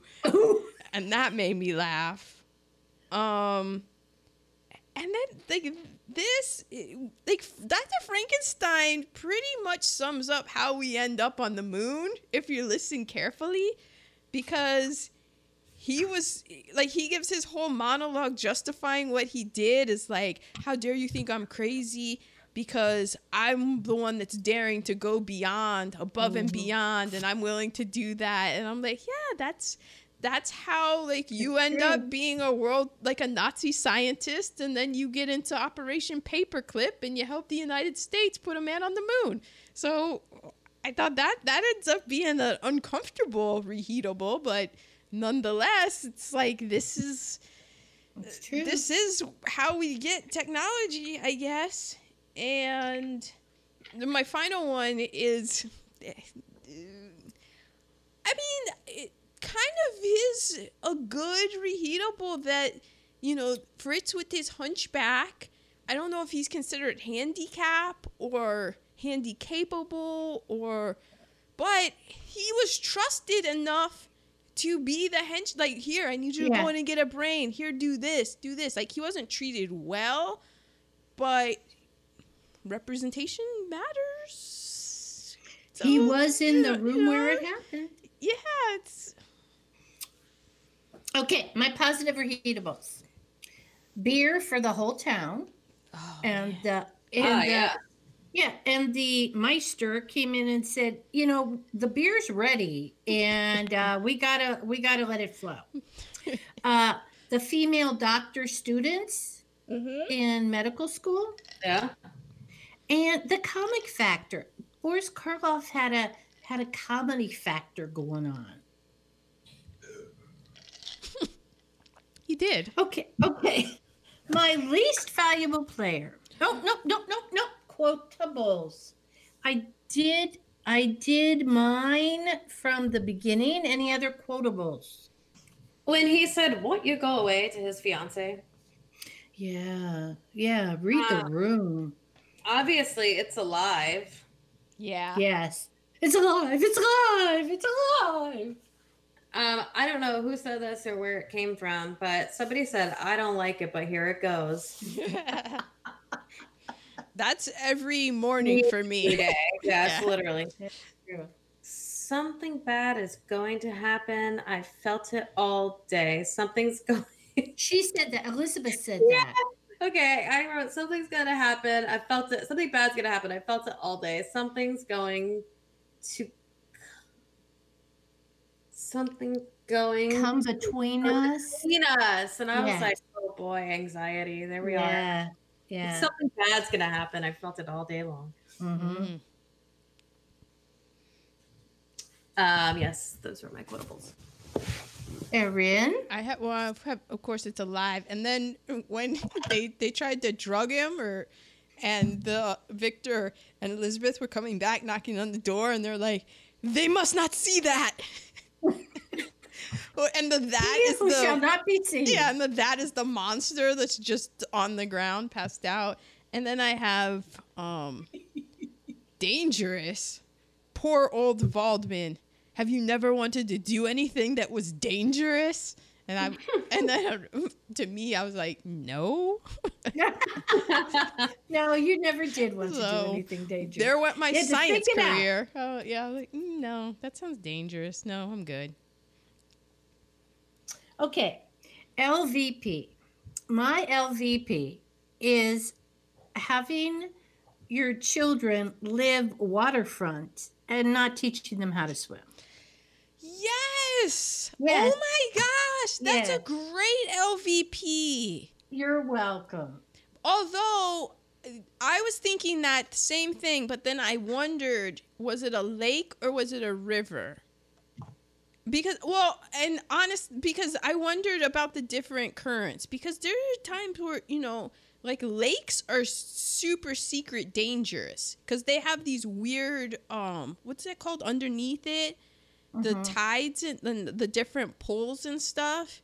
And I mean, we just saw that tragically recently with Naya Rivera, where you think like, oh, it's a body of water and you go into a lake. There was a Swiss soccer player that it happened to maybe like 1-2 years ago, where they're out on a boat and you just go into a lake and there's a current that you can't even see and it just sucks you and keeps you there. So I did myself. I was like, wait, you didn't teach this girl how to swim? But then I was like, oh, but what if it's one of those weird current kind of situations and she just got caught up in something? I was just like, oh, it's 1931. We didn't do water sports as much. Well, there you go. But it was Bavaria, and they They threw their kids in the water when they were babies. Yeah, I mean, I learned how to swim because of the German mother who threw me in the pool as a baby, and it was like, sink or swim, kid. This is the world you live in. swam. And you jumped and you popped up and swam. Yep. My LVP, I originally wrote Igor, but I changed it to Fitz. Mm. And now I kind of feel bad with all the cast talk, but he was still, I mean, come on. You saw, like, it wasn't like the thing on the jar was hidden that said this brain is bad. Yeah. Right. Like, Although you he read it right probably there. couldn't read. Yeah, they probably Well, kept we him don't know from that. reading. That's an assumption. It is. Yeah. He took the lid off of the jar instead of carrying a perfectly good jar with a lid. Mm-hmm. And then when he was like mocking the monster with fire and the masses, Yes. but it's probably all because bad things were done to him and he wasn't treated right. And he wanted to have somebody is a product of his environment. Exactly. Yeah, and like you were gonna So say, now I feel bad for putting him as my LBP, but that's what I had. I wrote it down as soon as he dropped the brain, well, yeah, it's and I just stuck with it. He it- really ruined this whole operation. Yeah, he We don't know what it would have turned like. It was turned out like. Exactly. a dubious operation at best, but yes, he did ruin it. My LVP is Victor. How much of a loser does Victor have to be that he loses out to this crazy man? Like, this guy has been robbing graves and sewing bodies back together, and you're choosing him over me? Again, did you see the size of the rock on her finger? Yeah, but still, it's just like, you know you're gonna end up dead, right? Like, you know that he's gonna end up killing you. She wanted to try something dangerous. Yeah, I guess so. She went for the bad boy. So Mhm. we know where she ends up in the next 15 years of her life. Exactly. On a on an episode of My Favorite Murder. Okay, MVP. I really didn't have one written down. Not that I didn't think it was great, but I just didn't have that MVP moment. Oh. Except maybe when the monster collapses. It was pretty good. It was a pretty I gotta good go watch, collapse. because I love me a good collapse. It was a good collapse. Because there's a whole lot there to collapse. Well, he's got a whole bunch of different body parts that need Exactly. to Each one hitting the collapse. ground at a different time.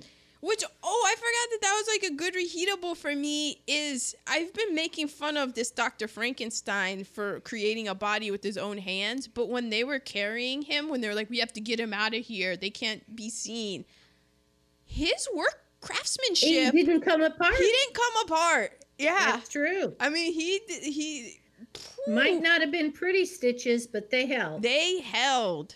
hmm Aaron, you can go. All right, my MVP is the director James Whale.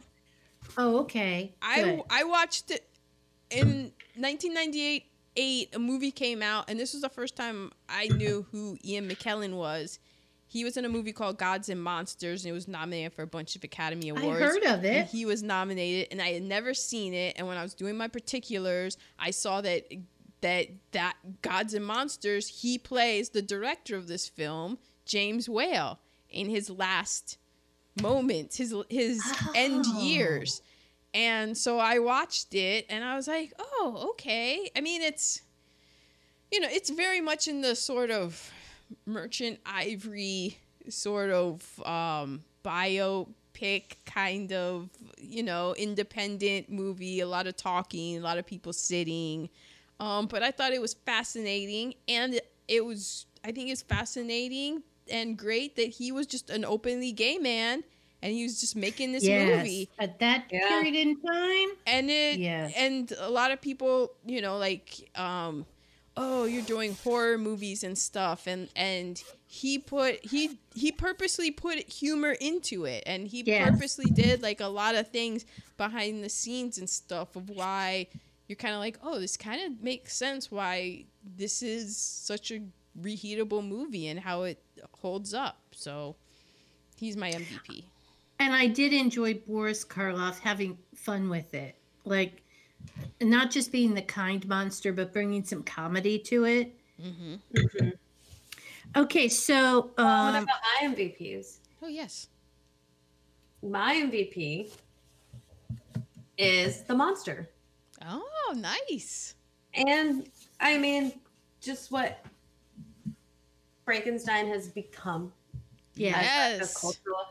And then I read this one thing, and this one guy who watched the movie, I think he's like I don't know if he's a movie reviewer or what, but he said he first saw it as a 4-year-old kid, and like he said, it like really made he ended up loving horror movies for a lifetime. But he said that the monster also really touched him.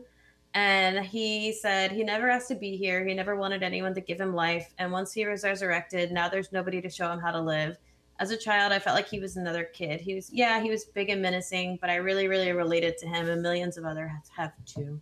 Mm-hmm. yes. Because it's I kind of didn't ask to be born. Like you just like automatically think that he's the scary one. Exactly. Mm-hmm. Well done. So that's why it was so poignant with the scene with the little girl, because he comes out and she isn't scared of him. She's just like, oh, do you want to play? Because she's a child and she sees. And he was like, hell yeah, this is fun throwing things at Exactly. water. Oh my Yeah. gosh, I couldn't. I'm gonna throw you, you're gonna float too. Yeah. Yeah. You'll float too. And Very and like important. as soon as he was born or created, how they just put him in this, clothes with dark, no light, nobody talking to him, nobody was reading him any books or anything. And like they went off what he first did when he first woke up. I'm not very nice when I wake up either. I'm keeping dead and asleep and He's actually gone on to the other plane or whatever, and then he had to come back. Yeah, like God, give me a break. that's a lot. Okay, recasting. Okay, I have 2 casts. Okay. You want me- I can't wait to do mine, so I have to do mine. do you just have the one? Okay. I just have one. Okay. Yeah, you've Okay. been talking this up big time. Okay. Stick with me. I recast this with the cast of The Good Place. Oh. Okay? Okay. So the monster is Ted Danson. Danson, yeah. Victor. Okay, my Victor and my Frankenstein can be interchanged if you want to, depending on who the director is. Okay. My Victor is Kristen Bell. Okay. Okay. And my Elizabeth. Okay, so I changed the gender issue going on here. Mhm. So the doctor and Victor are female, and the love interest is male. Yes. Okay. I did that for So- one of mine. Hmm. So my Elizabeth is William Jackson Chitty, Oh, okay. Oh, that's a good one. You'd be a good Elizabeth. and so my Frankenstein is Tahani. Tahani is Dr. Jamila Frankenstein. Jamil. Yeah. But that can be interchanged because Kristen Okay, Bell yeah, can do I it could too. see Kristen Bell being a good Frankenstein. Okay. Yeah. Well, it could be like they could all play all the different because Chidi Right. could be a good But Frankenstein. come on. Nah, Ted that's good. Danson Chidi is- would be a good. Chidi could be a good monster. Yeah. Good. But Like, he Ted doesn't have to be Danson already has the here. height and so Fritz is of course Jason. Oh. Manny, how do you say his last name? Jacinto? Oh, okay. Yeah. Yeah, he would. That's I pretty good. I was pretty proud of That's that. pretty You're good. welcome, and go on with yours. It can't be as good.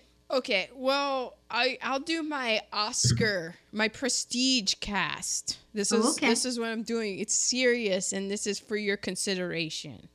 So, my Victor is a serious for your consideration Will Ferrell. Mm. My Elizabeth is Emma Stone. Okay. My Dr. Frankenstein is Bill Hader. I do love me some Bill Hader. And Yeah, he could definitely do that. my Okay. monster, I kind of cheated because I kind of read that this was who was going to play it in a now canceled or whatever, like, he was attached at some point to like a recreation, and I was like, that's just too good. Gots to be Javier Bardem as the monster. Oh my God! Although he's so huge. Okay. Yeah, Okay. he's a monster. Oh, the monster! The Yeah. monster! I was thinking Fritz. Yeah, I didn't have a Fritz yet. That would Simon Oh my Pegg. God. I'll just throw in Simon Pegg into my prestige cast. There you go. Well done. So for then my alternate gender swap, I have as Elizabeth Kingsley Ben Adir, who is, if you've seen the Comey Rule, he was Barack Obama. He was also in Hulu's High Fidelity. He's been in other things as well. Okay. Very handsome man. For my monster, I have Andy Serkis. He's like the king of the CGI. Like he was in Planet of the Oh, yeah. Apes. He was Yes. Gollum. Yes. Yeah. And then my Dr. Frankenstein, I cast as Gugu Mbatha-Raw, the British actress, who you know her from the morning show. I think she was Hannah in the morning show. Okay. Yes. So Oh yeah, yeah. Okay. that was a good show. It was. I think mine won. Yeah. Okay. Tasty nuggets. Okay. This movie got 100% on Rotten Tomatoes. Wow. And that's not easy to do. Yeah, 'cause there are a lot of haters in this world. We talked at length about the scene where he throws Maria into the water. Mhm. The Munsters. I thought it was like, why did the Munsters not get sued? Because it was a direct liking of Frankenstein, but it was also a Universal production. Oh. And the makeup to the Herman Munster, I loved the Munsters. Oh my god! I like One them. time, both. we ate lunch, and one of the Munsters actors was there. No It way. was on a trip to New Jersey, and we had like stopped at a rest stop or something. Oh my gosh. Yeah, what was his name? I don't know, but take your pick at who you think it was. It was like the old man, I think. I don't remember his name. Oh, the uncle? The uncle that was like Dracula? Grandpa. Yeah. Oh, I am at the age now where the Munsters and the Addams family have congealed Merged. into the same thing. Yeah, no. Oh, that's possible that I'm thinking of that too. Al Lewis is his name. Okay, nice. Did you Um, recognize him just off the bat? Like, that guy's from the Oh Munsters. no, I was a kid and I don't remember it at all. I just heard that. That was like my only celebrity run-in before the age of 30. So you don't run into a lot in the suburbs of North Carolina, believe it or not, other than basketball players. Yeah, but- other than like the greatest basketball player Oh, of you all know what? time. One time, my mom saw Muggsy Bogues when she was voting one year. Oh, Really? that's We had so the same. awesome. We had the same voting place. Wow. See, Um, see what happens when you vote, kids. Yeah. They probably didn't vote for the same person. The makeup to apply Herman Munster's makeup took 3 hours to apply, and his costume was 40 pounds. So he had back problems because of it. Yes. Man. Like, yeah, and this 1931, so who even knows what the makeup was? You know, that they're there's probably Well, no, like Herman Munster for the Munsters. oh, well, still, what was He played the Frankenstein character. yeah, Yeah, that that's- was still old. It was black and white. So 1964. yeah. Ooh. Wow, where did that go? I guess those were it. Looks like that's all I had. Nice. Okay. So I already mentioned in 1931 Dracula came out, and the star of that, Bela Lugosi, he was actually supposed to play Dr. Frankenstein. He was like, this is my time. I'm gonna actually get to play a real part. But Lemley, I think it was Junior, I forget. He wanted Bela Lugosi to play the monster because he's the money man. He's like, Bella, you're our monster. Give the people what they want. You need to play the monster. And Lugosi was not too keen on it. And so he passed it over. And that's how Boris Karloff ended up playing it. But the interesting fact and tidbit in that is because everybody was like, oh, what an idiot. Bela Lugosi passed on playing Frankenstein's monster. But the part that he passed on ended up being not the same part that was shot. Because movies go through rewrites, and we already mentioned how many writers were involved in it and all this. Like, because I guess in Mary Shelley's Frankenstein, the monster is more eloquent and kind of sums up, like, I don't like being treated this way. Oh, okay. And Because you have to be able to read it. yeah, exactly. So there were things that were changed. So it's kind of like, don't give Bela Lugosi like a bad rap. Like the part he was offered isn't the same part Right. that went into it. Kenneth Strickfaden, he was the one that designed all of the electrical effects in the creation scene.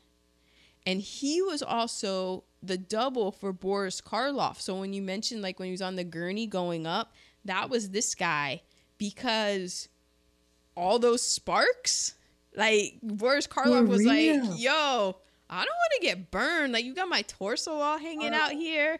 And so Kenneth was like, "All right, I'll do it." And so that was him that goes up. And I think in movie circles and stuff like that kind of, because year 1931, that was like Jurassic Park for the late, like mid 90s. Like when you saw the dinosaurs, you're just like, what the hell? So for seeing like that electricity and stuff, that's how that was.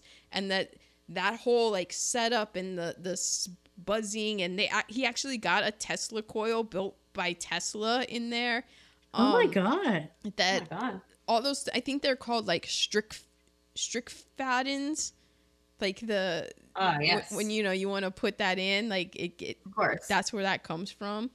The opening scene and the scene with the village is the only music that's in this. Yes. Other than that, there's no score, which I love. Was that 2 weeks in a row that we had no music? I think so. What did we do last week? I can't What even. did we do last week? I don't even remember. Wait, it was this was mine. Le Dio. Oh, yeah, Diabolique. Diabolique. Yeah, probably, Yeah. maybe. Wow.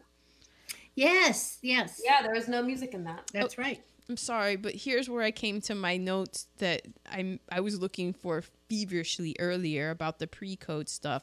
So in Massachusetts, Pennsylvania, and New York, they all cut the scene with the monster throwing the girl in. They also cut the scene when in the creation scene where it says, "In the name of God." Now I know that it feels like to be God. God. Yeah, they were like, that scene's got to go. Oh, wow. Kansas came in because, again, remember pre-code, it was up to the states and stuff. Kansas came in and they were like, here's 32 scenes you need to cut. Whoa. Yeah, they're like, oh, there's going Well, to be... sorry, we don't have a movie anymore. Exactly. So then after 1934, Universal made cuts to the original negative so that footage, and they did that to a lot of pre-code films. They cut the negative, and unfortunately, now a lot of the stuff that they cut was lost because they physically cut the negative. It was lost forever. But the scene that we mentioned when he throws the girl in, that was rediscovered in the 80s in a collection of British National Film Archive. Wow. And it was reincorporated into modern copies of the film. And it's funny to look at it through these eyes because I think that the edited version is way worse and way more horrific of like, yeah, the monster just... Because like, your yeah, imagination is worse than what actually happened. Yes. And, you know, I hate to say it, but even though... Sometimes there are silver linings to bad things that happen. Like, even though this isn't the same as colonialism, but thank goodness somehow the British had a negative of this film that was found in the 80s. And then it's like, oh, good, because we went crazy there for a while and now we get to reincorporate this. So you just think of how many things that people thought were lost. And it was like, no, well, actually our like colonialism and stuff took this and it ended up saving it. I'm not excusing it or anything. I'm just saying that both things can be like little silver lining in. Absolutely. Yeah. A microphone was put in the coffin in the first scene to get the sound of the dirt when they were putting it in. The little girl, they were concerned that she was going to be completely scared of Frankenstein. Like, oh man, when she sees Boris Karloff, she's going to like freak out. And so they assembled at Universal to go to the location, and Karloff was all done up in his makeup. And the little girl just ran right up to him and said, "May I drive with you?" And Aww. yeah, and like Boris Karloff was like, "It would be my pleasure." And so they were like, "Phew, oh, that's awesome. Okay." Oh yeah, I read that she couldn't actually swim, and he really had to keep throwing her in there. Oh wow. Oh, I didn't read that. I Yeah. read that they developed this thing where he would just wiggle his finger at her and that would be like, I'm Boris, the one you know. This makeup doesn't matter, it's just me, so that she wouldn't have to be too afraid of him. Oh God, that just reminds me of Red Rum now from The Shining. Oh, Red Rum. don't worry, it's not my movie pick. I mean, we could redo it, but we have done. Oh, you've We've done that it. already. Yeah, my we dear. actually have done The Shining. I miss out on that. BC, before Christine. Yeah. James Whale, he wanted to create an alternate universe. So that's why he mixed 19th century stuff with 1930s technology. And I think that's something that kind of probably goes over our heads looking at it, where we're just like, Yeah, oh, it's just all definitely. old.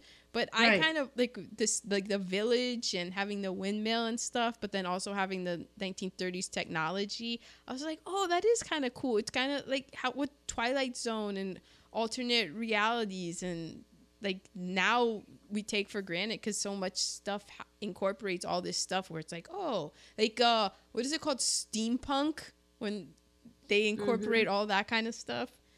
And okay, I found that there's an author, her name is Elizabeth Young. She's the author of Black Frankenstein, The Making of an American Metaphor. And in an interview that I read that she gave the example of after the 1831 Nat Turner Rebellion. So I promised I would tie it in.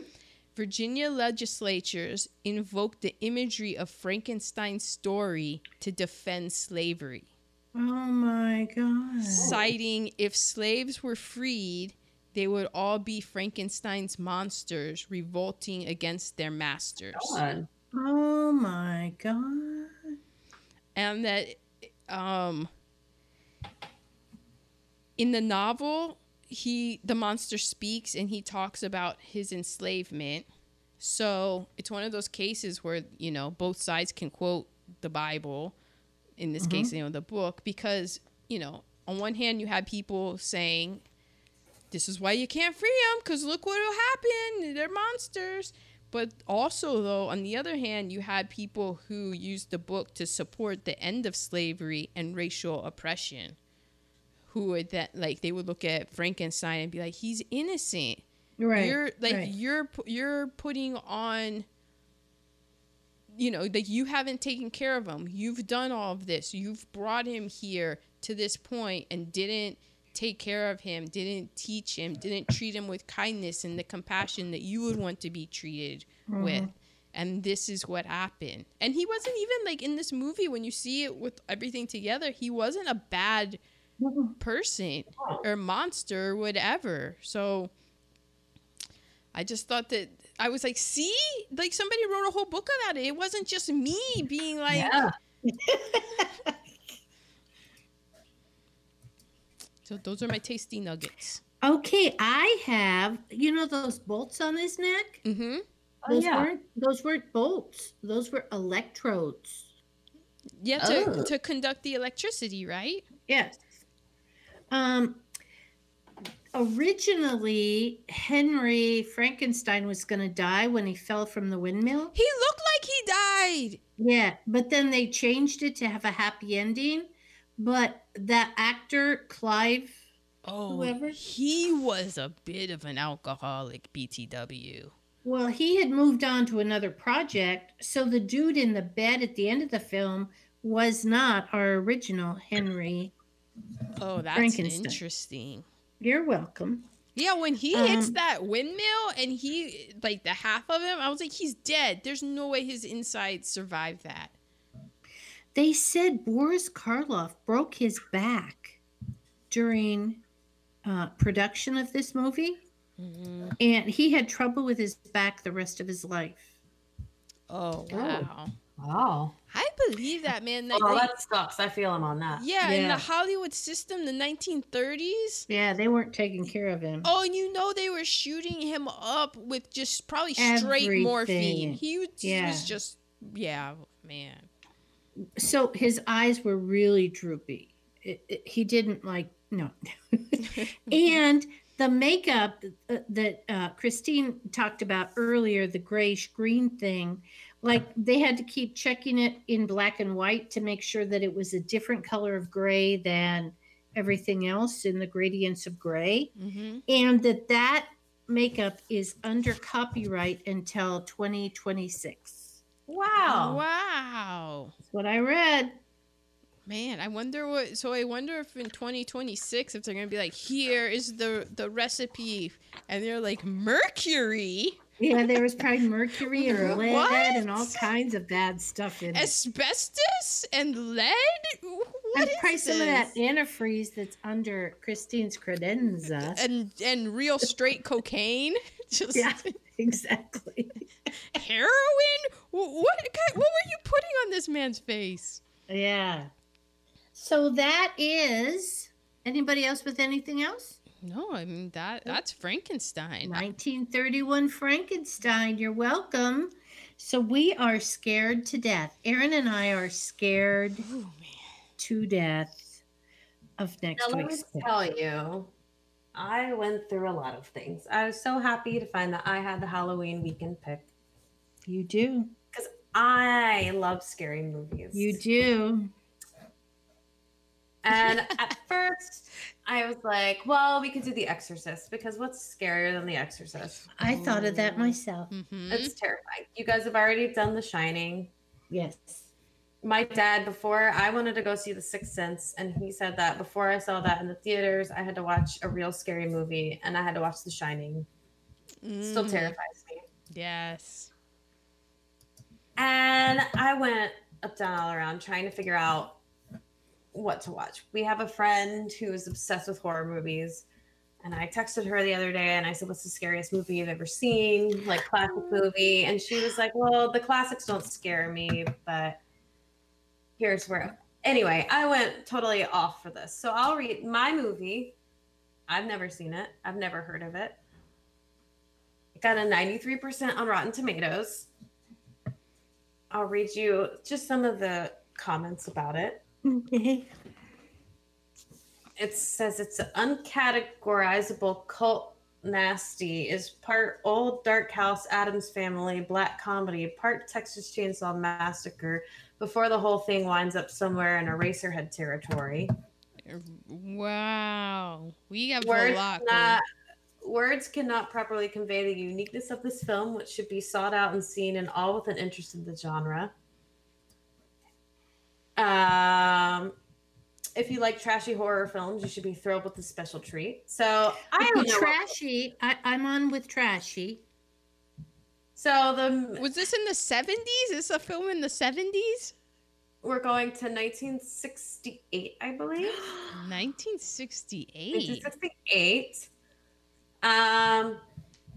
The Last House on the Left? No. Let's see. Chauffeur Bruno looks after three strange siblings at their family estate. Ralph, Virginia, and Elizabeth all suffer from an inherited condition that causes a reversal in mental age and results in a crazed childlike disposition. Oh, so we have Protections creepy of the family. kids. Yeah, but they're adults. They're not kids. Apparently, this started like the whole female killer thing. Okay. The name of the movie is Spider Baby. Spider. Oh my I've God. never heard of Spider. Are we able to see Some of this the movie, cast and Christine? crew- Yes, it's on Amazon Prime. I've never heard of any of these people, but you may have. Lon Chaney Jr., Lon Chaney. Okay, Well, so he's his the son. Yeah. Carol Omar, No. Quinn K. Redeker, Beverly Washburn, Jill Banner, and Sid Haig. Okay. Okay, this is a brand new one for all of us. Yeah, I've people. never heard of Spider Baby, but I also don't run in horror I circles. Did watch the trailer. I am so excited. I am like, what is Dee Dee I'm Prada? so It's only an thankful. hour and 20 minutes. There's my teenage. All And I'm right. thankful that Poppy is back in town. Yeah, 'cause you had the scary. We should have just done your A dream. word that is used in the reviews a lot is a schlock film. Oh, Schlock. schlock. Yeah, it's Which I read means if something is nonsensical and doesn't make sense, but you still get pleasure from it. Oh, okay. Mhm. Well, Okay. it's 1968. It's called I Spider think it's gonna Baby. be kind of like a comedy cult horror film. B movie. Okay. I'm thinking this is going to be very much like, wow, people were doing a lot of drugs on this. Probably. Yeah. Yeah. Man, is my brother going to be okay watching this? It's Spider Baby. He's He loves gotten spiders. over. He hates all the spiders now. He's Oh. gotten over that. He makes them live here. I that's always not my try style. to save them, and then it always ends up going tragic, and I just I have looked to at one of the apologize. scenes looks like one of them eating a spider. Oh, yeah, I'm fine. It's fine. Christine. Look, I didn't choose Anaconda. Thank Oh you. my gosh. Thank you. And thank you. And Yeah, thank I you. would've just and the one where lied. somebody's You haven't mouth watched is. it? What, Anaconda? Yeah. No. You might have been doing a podcast by yourself. Yeah,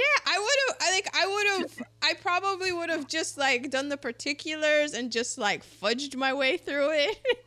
It would have gotten real awkward and be like, did you even watch it? And I was like, I watched the scenes where there wasn't the anaconda.